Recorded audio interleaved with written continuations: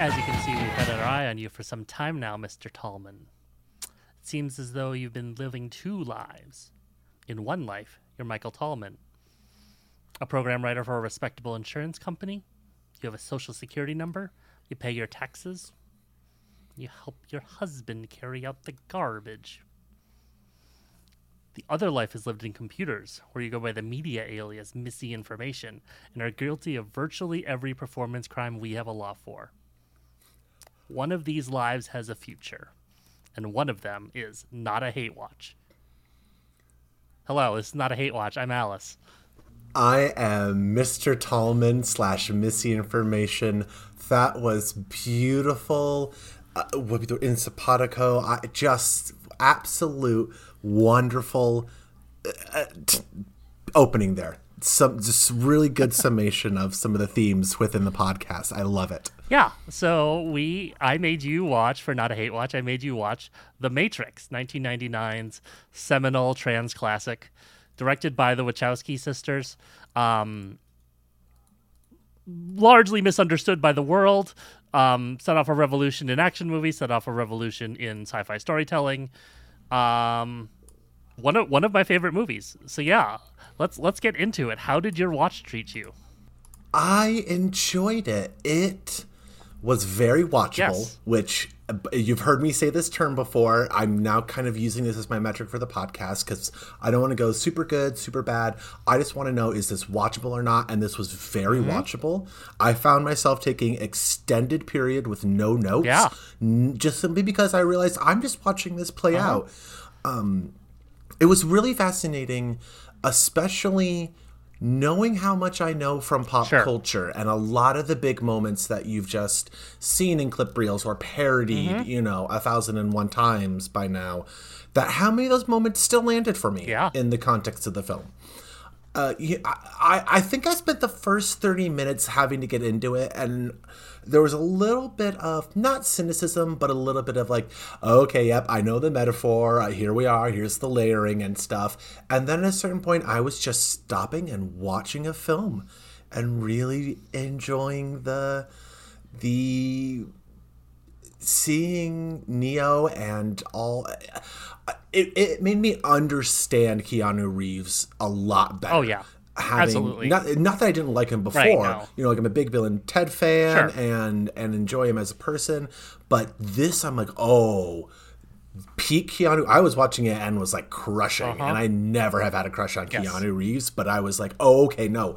This is that perfect era. And really, just the charisma that he had really helped carry me. Like, he is the main reason that I was really driving me forward. I'm like, God, he really knows how to be a movie star. Yes. Like, just fantastic. Yeah, so I rewatched it, and I actually watched it along with the Blank Check commentary, which I'd never done before, while I was watching it. And they talk a lot about how he is just the perfect star.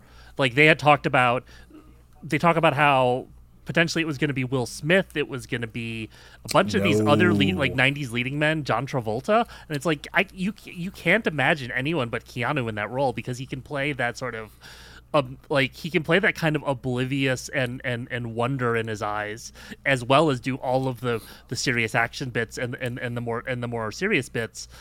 He's just the perfect culmination of all of the things that character needs to be. Oh, yeah. The line that threw me off the most was the I know Kung Fu, because that's been parodied so hard. Yeah. And normally it's done in the middle of an action sequence or just before. But that line is just so tossed away in the film, where it's just him acknowledging that I'm learning new things. And I'm like, this isn't really that inherently of a weird, funny moment. No. I have the example of some of those lines and things, like even the what is the Matrix? Sure. Where I remember that being in the ads and stuff, where a lot of this got memed harder than I think the film actually made some of these things out to be, which I found really interesting. Yeah. One of the things I will say, watching it this time, because I was thinking about it through that lens, and I know that you, having never seen it, you were familiar with the idea of like bullet time and him like falling backwards and the bullets flying by and stuff, but like, absolutely, but that's not necessarily the most interesting parts of the fights even. It's just one of the things this movie does. Like there's so much other stuff. Like you might think that's like it's like a horror movie where it's like those are the kills, those are the only bits that are really interesting. Yeah. This movie has it in spades. It has it all over. Well, and even that moment, we'll jump ahead. That moment for me was another one of the big moments where, like, obviously, seen it parodied. I don't know how many different times. But just even the movie, the fact that the follow-up is that, oh, you dodged bullets, and he's, like, not well enough because he still got hit. I'm like, that part is even missed in a lot of the parodies. It's like, oh, no, it's like showing how even as he's gaining these abilities, he still is human to a certain degree, and that he's learning about his powers. Like, even that moment, yeah, I just was, like, totally in for it. I really enjoyed it. I had some comparisons in my head late into it, realizing, oh, there are some similarities between Everything Everywhere All at Once and this movie in terms of deprogramming, decoding, your life not being what you thought it was, even to the gaining of certain specific skills in order to fulfill, functions and things like that. I had no clue those connections were there, because I knew he was good at everything, but I thought he was good at everything because he is the one. Right. So it just, all these things are happening only for him specifically. Not that, no, it's a whole network of people who have gotten these programs, gotten these skills, got them into files to be able just to upload them into you and all that. It was really, the side characters were very fascinating. Oh, yeah. Never trust Joey Pants. Why did they trust Joey Pants? I don't understand. Mistake number one. Well, okay, so this is interesting because they talk about this on the Blank Check commentary. A lot of the members of the crew, the people who go into the Matrix, are people that Morpheus had rescued thinking that they were the one. And I'm pretty sure Cypher, Joey Pants' character, is one of them because he talks about at one point like how, oh, when Morpheus loves you, he loves you, but then he drops you like a hot rock. And it's like, oh, because he thought you were the one and then you ended up not being the one. Interesting. I'm really curious. Again, not having seen, obviously, any of the sequels. Yeah.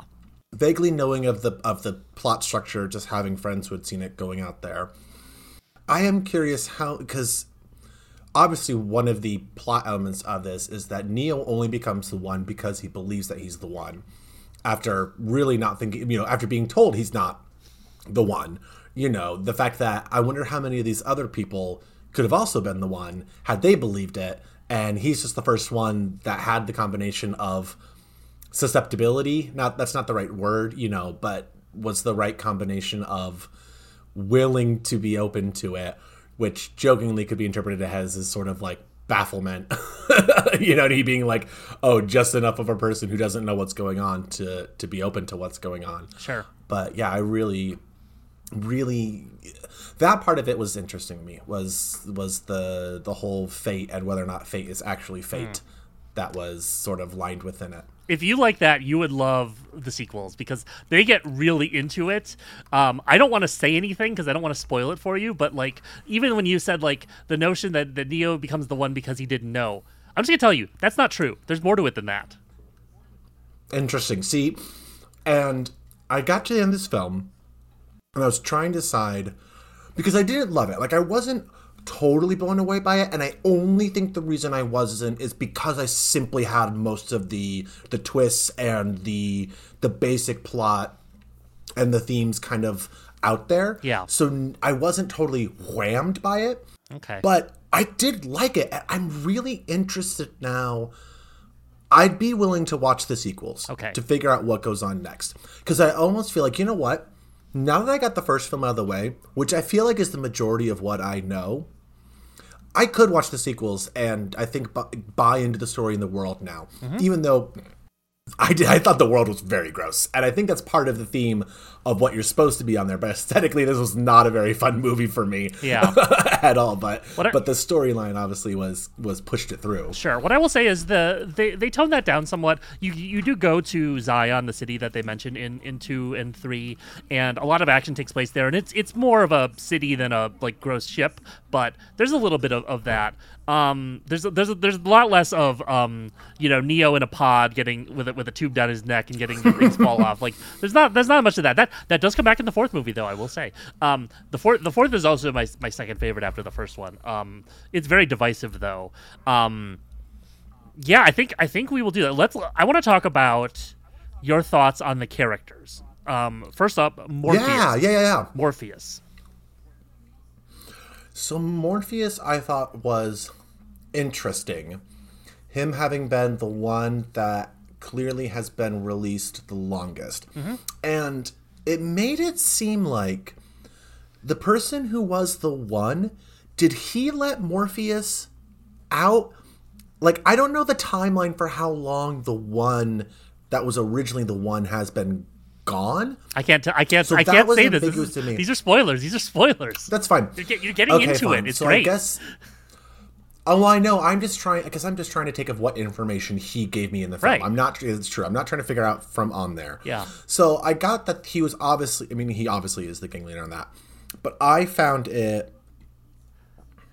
You're right. It's interesting. I didn't pick up on how often he'd been doing this. Like this sort of I'm trying to think of the word, Sisyphean task that he's almost been tackling, where how many people has he unleashed, to think that they're the one? Like, Trinity, at least that was part of her. She was brought to the Oracle. As you said, there might be, Cypher might have been done it. I don't know about Switch, or APOC. Who's the one that was with an A? APOC. Yeah, I don't know about them. Or Mouse. But, or Mouse. Yeah, so it was one of those things where I guess I didn't dig that much deep into it, but I thought Morpheus was interesting. I mean, he obviously mostly served as,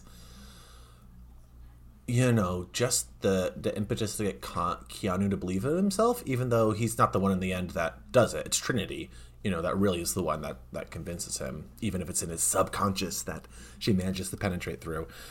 But I thought he was interesting. I didn't think he was all that cool, but maybe that's just because I'm so distanced from it. I just remember everyone thinking like, oh, he's so cool, so badass, and I'm like, oh yeah, he's a dude. I think this is because you didn't see it void of context.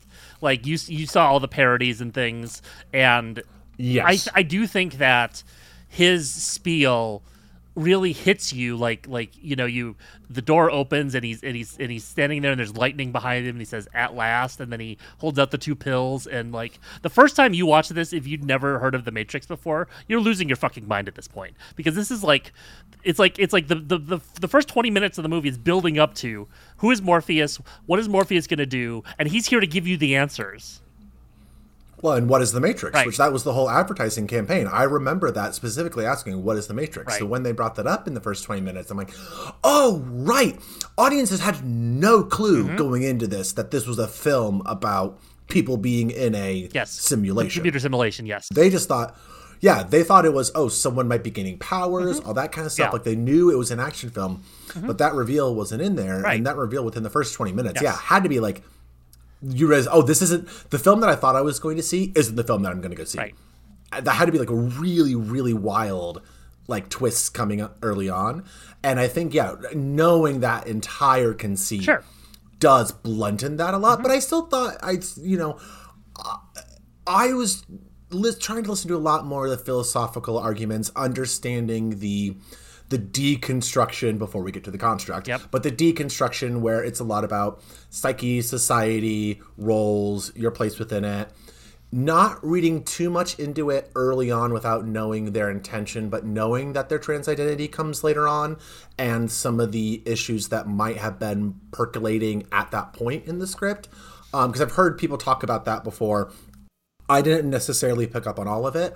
But I could see certain points where that was in there, and especially the whole what you think inside of yourself, like even to your mind, the part of you that you think that I am, even that I am is not right. Like, we're breaking down all the way to the Descartian, originality here, and having that part all just challenged. I think, yes, definitely relates to the trans experience. But that was kind of where I saw it. And then I just got lost in the world and was trying to relate all these characters and how they all fit. And just was like, you know what? I'm not thinking of anyone from there. I'm not going to try and analyze it while I'm watching it. I'm just going to watch a fun action film and call it at that. Sure. I mean, so the Wachowskis were not out as trans when the movie was made. they have said that they did not intend for it to be a trans allegory, but it just sort of came out of them because, as I'm sure you are kind of aware, when you have gender dysphoria, it finds all kinds of ways to express itself. And then when you eventually transition, you're like, oh, there were a lot of signs. Like, one of the most famous cited examples is that originally in the script, Switch was supposed to be played by a woman in the Matrix, but then played by a man outside of the Matrix. And so when the man goes into the Matrix, he becomes a woman. That's why the character was called Switch.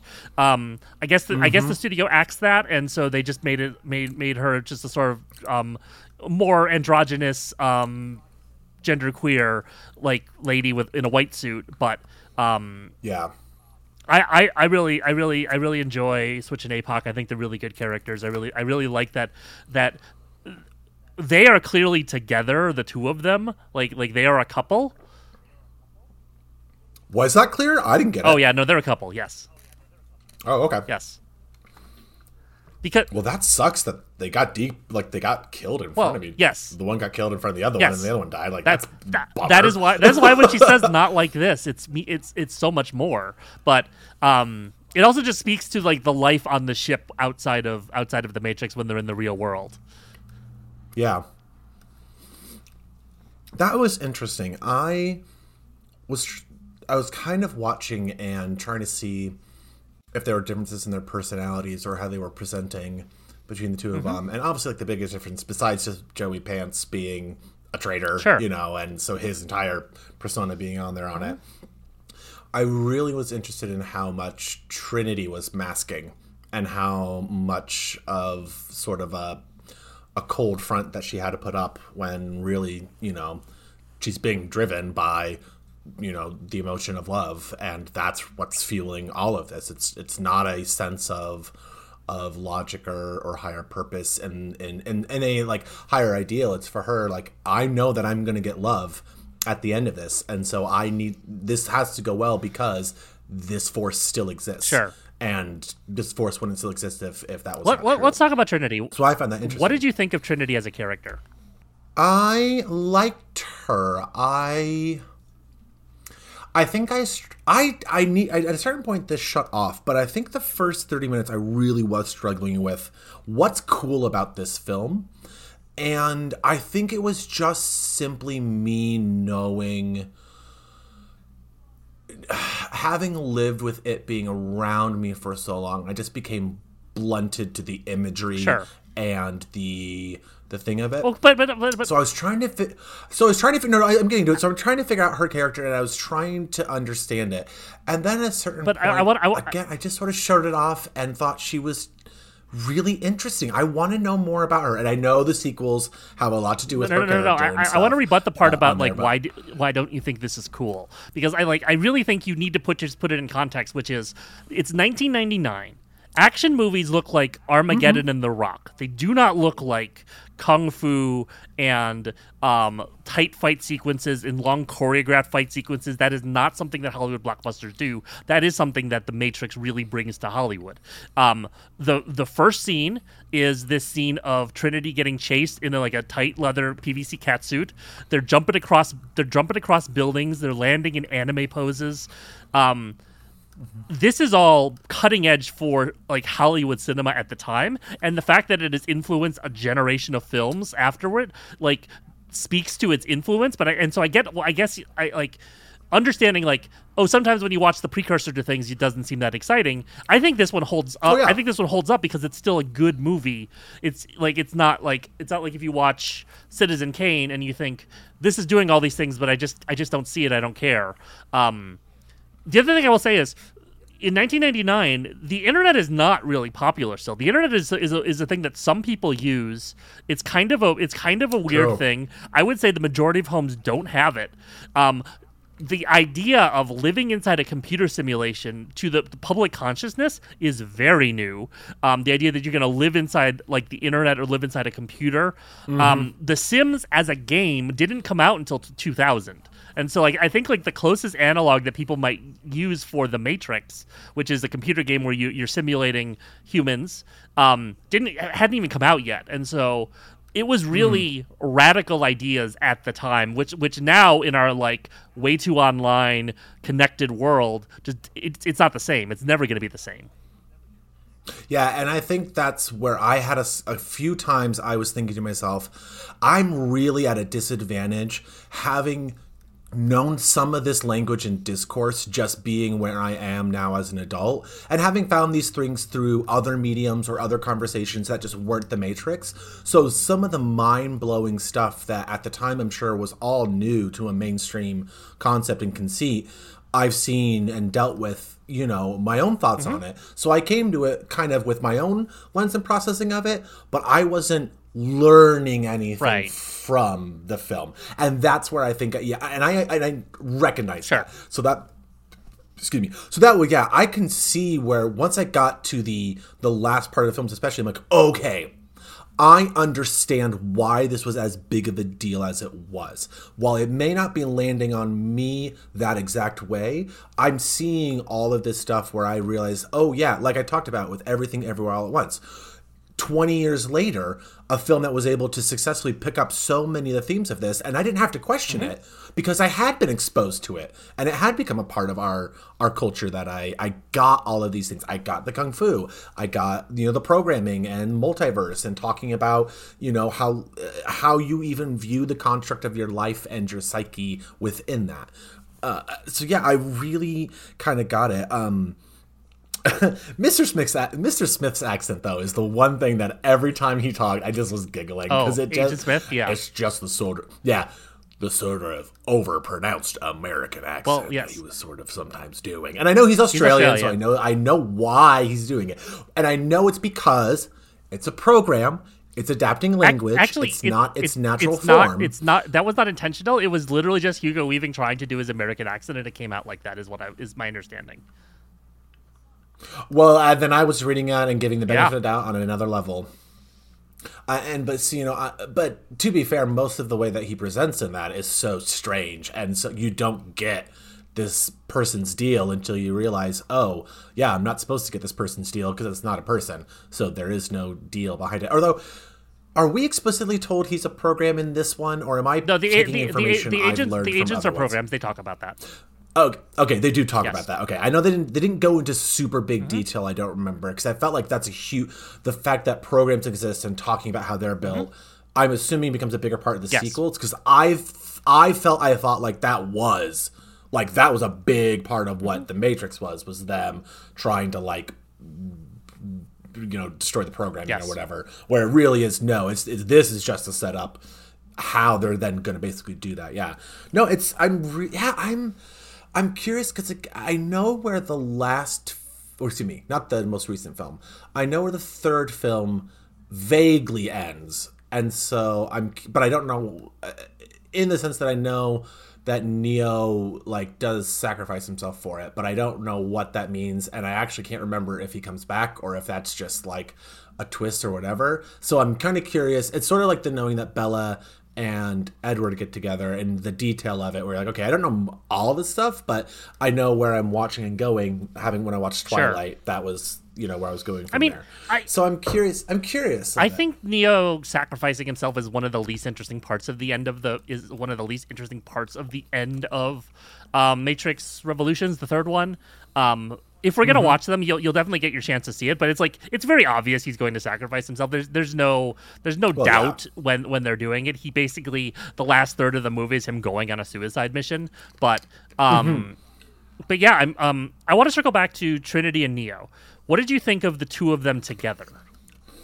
I had absolutely no thoughts or opinions whatsoever. Oh man, that makes me so sad. I think that I think that the two of them together are just like electric, and it only builds as the movies go on. I guess I didn't care. I did not care about the chemistry between the two of them. I thought they were both good characters. But I guess I just was not attached to them being in love, mostly because Neo didn't seem to care that much about it. So I was just sort of like, oh, okay, I guess I don't need to be invested in this because he's not. And then at the very end, Then we get the reveal at the end, which again, knowing the franchise, I know that they end up being a couple, or there is at least a will they won't they thing going on with it. It's not a will they won't they. They are just like connected at the hip after this movie. Okay, so I knew that there was coupling happening. So I guess for me too, I wasn't that invested in it happening because I'm like, well, this is going to happen, and I do not watch movies for romantic plots or subtext or anything like that. I'm honestly kind of over it. Okay, well then in general, even good queer relationships. Sometimes I'm just like, okay, nice, good for them, but I'm just like, get to the other stuff. You're gonna have a rough time with the sequels then. Oh, but see, okay, that's fine. But if I know what's happening, if I know that's a part of the structure, that's different than like, going into it and just being like, well, what is this? What's happening here? But yeah, I guess, I'd have to see. Maybe the sequels will bring themes in that will recontextualize it, and I will relate to it a lot more. I just didn't think there was much going on in this, in the first one. I thought it was so focused on the storyline of bringing Neo into the forefront. I honestly felt like that was tacked on to, like, the subtext of her being attracted to him is obviously there throughout, because she won't reveal what the Oracle said. She's being cagey. She's obviously very attached to him, and I got it. But then it was just sort of like her being like, by the way, I love you, and that restarts his heart, and I had to like not actively groan and cringe into like a little pill bug, but I got it. I get it. It's not for me, but it's you cheer that love saved the day. Yay, love conquers all. You're gonna hate the next movies then. You're gonna hate them.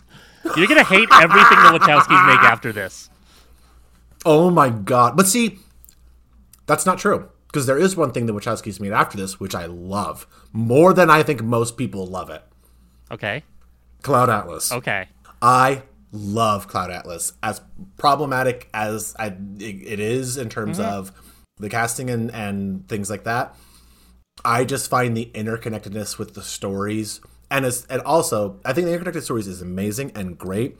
And I think the subplot where the or Jim Broadbent's character is put in the nursing home is one of the single funniest plot storylines from a film, and wish it was his own film outright. I just love that part of it. But yeah. But I think that might be the only Wachowski film that I've seen end sentence apart from this. I'm really trying to think if I've seen anything else of theirs, because they had the Matrix films, they had Speed Racer, V for Vendetta, Jupiter Ascending. Oh, they were V for Vendetta. Yes. Then I've seen V for Vendetta many times over. Yes, I really enjoyed V for Vendetta as well. Okay, but I think I like futuristic fascist government getting blown up kind of stories. Sure. You didn't like... Okay, because going back to Trinity, her arc in the movie is she is asked to recruit recruit the next person who's suspected of being the one. I think at the beginning of the movie, she's pretty cynical and not super up on him. And then over the course of the movie, she finds herself surprised that she's getting attracted to him, until the point where, until sort of the end of the movie, when he dies and she realizes, oh, I'm actually really in love with this person. He must be the one, because that's what the Oracle told me. See, and that's where it falls apart for me. I'm just sort of like, okay, like, so the Oracle made you in love? Like, congrats, I guess. I think that's the part for me that when that got entangled within there, I was just sort of like, well, is now she just like fatalistically just deciding I like this person because they have all these powers and they're the one? Like, now that's why I like it? Or does he become the one because she does like him, and so that's the deciding factor that makes him have the powers, and that's why his heart restarts? And I didn't care for it. I just was like, okay. And I figured that was where Swiss was going to be. The fact that as soon as she wouldn't say what it was, it's like, oh, well, it has to be with him. And the fact that she hasn't revealed she loves him, I'm like, okay, probably is going to be a love reveal on that. I think I just was like too cerebral. I was too cerebral at that point in the movie, because I was dealing with all of these themes that I just was not in a visceral, emotional state of being Okay, because if you aren't liking that part of it, you're really not going to like the rest of the movies, is what I'll say. And you know what? I really want to watch them now just to see if that holds. Okay, but maybe we won't talk about the podcast because I don't know if I can. I don't know if I can take you tearing down Matrix 2 and 3, and especially I cannot take you. I know I emotionally cannot take you taking down Matrix 4, which you are very much not going to like. If I do watch it, I promise. If I will let you know ahead of time. This is for the podcast listeners as well. I will give it an attempt. I will give it an honest, not a hate watch attempt. Because I did like the film, so I may just end up liking the films apropos of that part of it, just for the world building and stuff. That I'm willing to buy it in and watch it, because again, I don't want to go in thinking I'm not gonna like it simply because a love story's in it. Well, it's not. That's silly. It's not just that a love story is in it. It is that the love story is the crux of the entire narrative. Well, then cool. I'll get to see why. I just didn't see it. I just did not see it in this film. So I think that's why I didn't connect to it yet, is that it didn't have a bearing until the very end as a bit of a Deus Ex Machina for me. But now once we flesh out this world and I figure out more of what is the Matrix, that then may become more clear to me. I'm defying myself to like this. Okay. I did just a couple of sparse notes that I have in here, just some things that I found interesting. I do enjoy, a couple of times that people just answer phones as soon as they start ringing when they get them. And I just thought to myself, I would never answer a phone that just started ringing if someone just gave it to me or sent it through the mail and handed it to me. So Neo is a lot more trusting than I am in terms of answering all of these phone calls, especially from people who are just like talking to him from outside of context in space and time. Which is why he's the one.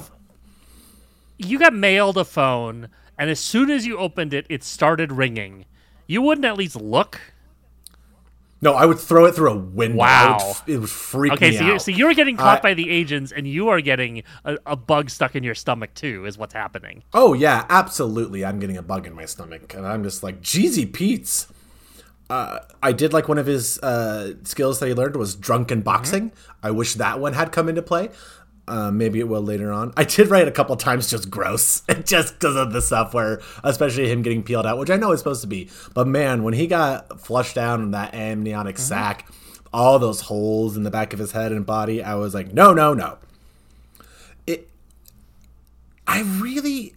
It's funny to me because I also was thinking about this with my friends growing up who are all evangelical Christians and how much they liked it and how this is such a vessel to insert your own Christian narrative form into it and easily make Neo like Christian Jesus and all of these things within it. So I understood. And even there was a point where it was so funny because Agent Smith is talking about evolution, and I'm like, oh, even the evangelicals are like, the bad guy's talking about evolution. Haha, that's another point for our way.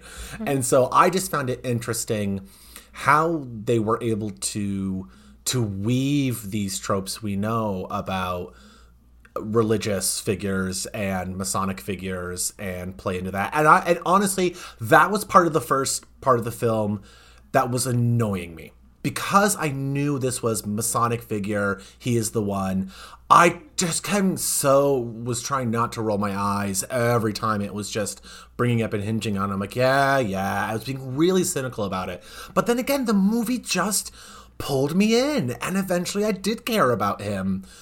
And especially when again, I did not know that this film leaned so much into him not buying into it until really close to the end. I thought he started buying into it earlier, which is why he's getting the powers. So having that part be disconnected, I was waiting for what is it going to be like for him to get the reveal, for everyone else. The fact that the Oracle tells him he's not the one, and it's like, okay, well, I know he's the one because I have that future knowledge, but he doesn't, and no one else around him. Like, so how does he become the one? And really, it is just him believing it. It really wasn't interesting that it sort of was bending reality around you in the sense that when you center yourself and change how you view the world, it also changes how the world can interact to you being in it, which I just found very interesting. Yeah, I would say they don't they are very clearly aping a very Messiah-like figure with the One, but in the next two movies, they do really interesting things with it, and it's not just that he's now Superman who can do anything. It is not just like that. It is much more interesting, and they start to talk about how people view him as people who believe he is the One because one, there's no actual like. We saw hard evidence, but the people who weren't there didn't see it, and so there's still a lot of doubt in the. There's a lot of characters who doubt that he even has powers or is the One, and that is a big theme in the second and third movies. But also, they talk about like what it is like to become someone like that and what kind of impact that would have on you. But also, yeah, he's not like God all of a sudden. Where like I think like the stuff he does at the end of this movie is way more like overpowered than the stuff he does in the other movies. He's much more. He's like he has abilities, but he's much more toned down in 2 and 3. And I think it's done in a really interesting way. I think like the Blank Check guys and I agree with this talk about that's often why I think a lot of people were disappointed by the sequels when they first came out was they wanted Superman Neo to go bust up some people and they did not get that. They did not make that movie. I thought the action scenes were really cool, but again, that's not what was pulling me in the end. It really was actually all the parts in between the action sequences where I just was getting to hear the characters talk about their experience and what their own perceptions and how that got broken down and all of that. The psychological aspect really was my hook for where I was like, okay, this is the meat. This is where I'm going to find my little nuggets and where I'm going to be enjoying this from. Yeah. So here's what I'm going to suggest. Let's reconvene after you watch the second movie, because the second movie talks a lot about the One and it covers a lot of the things that we've been talking about in this episode, more so than the third one, I would say. But I'm really curious to hear what you think after the second movie, and then if you want to keep going after that, you can keep going. I dearly adore the fourth movie, the one that came out last year, but it is very divisive, and I really don't know. Like, depending on how you feel about the sequels, you very much may not like it, but we'll cross that bridge when we get there. That sounds good to me. My brain is getting mixed up. The next one is Matrix Reloaded and then Revolutions? Yes. Okay. I am excited for it. Yeah, I'm going to give it a shot, especially because at least if they're like this first one and they're as, quote, watchable as they are, I think I'll like them on that level. I mean, public perception would say that they are not as watchable. I think they are. I think 2 is especially watchable, but we'll see. I'm really curious to see what you think of the second one. Me too. I did not expect to like this as much as I did. I really expected to have it go past my eyes and me just be like, yep, okay, yep, and to just sort of having known a lot of it before, just expecting it to not connect. But it really shows how strong this script is in spite of all that it wasn't just me giggling at all the little bits where it's like, oh, that's from in here, and oh, there's the red pill, oh, all these things.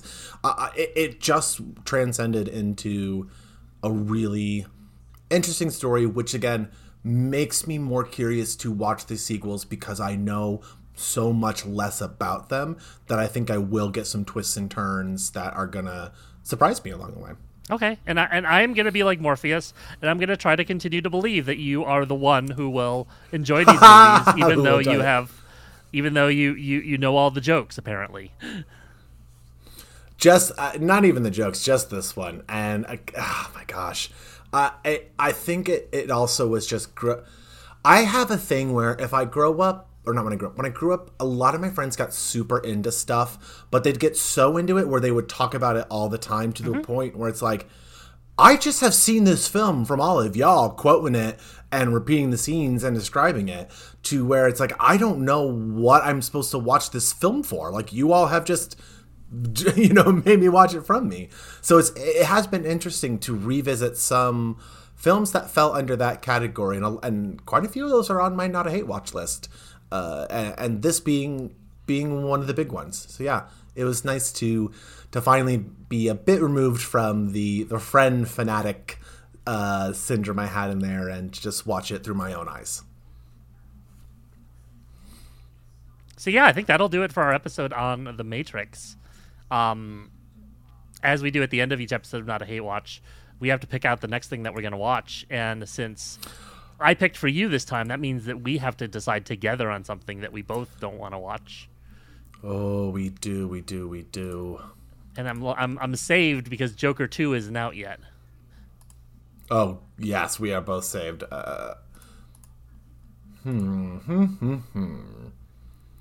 Let me see. Now, we have not done TV yet. That's true. So do we want to have our first TV show that we could add in there? Yeah. I see one that you're highlighted that we both did have on it. It's a pretty big one in terms of the, I'm going to hate this level of knowledge. I think so, but it might be time to do that. Yeah. Because I think we're going to have to get this one off the list eventually, and Bazinga. Let's Bazinga. Bazinga. I had a thought for this. Let's try watching one episode from the first season and one episode from the last season. Okay. Are we going to first and last this? Or Not the actual first and last. I'm saying we'll both pick a random episode from the first season, and we'll both pick a random episode from the last season, and then we'll talk about it. Deal. I am okay with that. So in case it hasn't been clear, we are going to watch The Big Bang Theory, a sitcom that I believe both of us are not expecting to enjoy, not expecting to like, not expecting to laugh at a whole bunch. But you know what? This is not a hate watch. It's not a hate watch. So I'm going to go in and see what interesting nuggets I will be able to glean from a show that clearly was popular enough to do well by everyone within it. I mean, lasted a lot longer than seasons of TV shows that I thought was really great. So what am I, to say on that? Yeah. Have you ever watched The Big Bang Theory? I have seen stray episodes or clips. I'm not even sure I've sat down through an entire episode before. I do know that I ran into the recurring character that Will Wheaton plays within the series, so I know it was something to do with his character, because I was just sort of being like, well, wait, why is Will Wheaton in this? And okay, so his character hates the other character, and what's going on? It was one of those truly, I came in without a context and very quickly made a judgment call being like, I do not like this. I'm going to be honest. Here's the other part, Alice. I just going to be real. I got compared to Sheldon one too many times.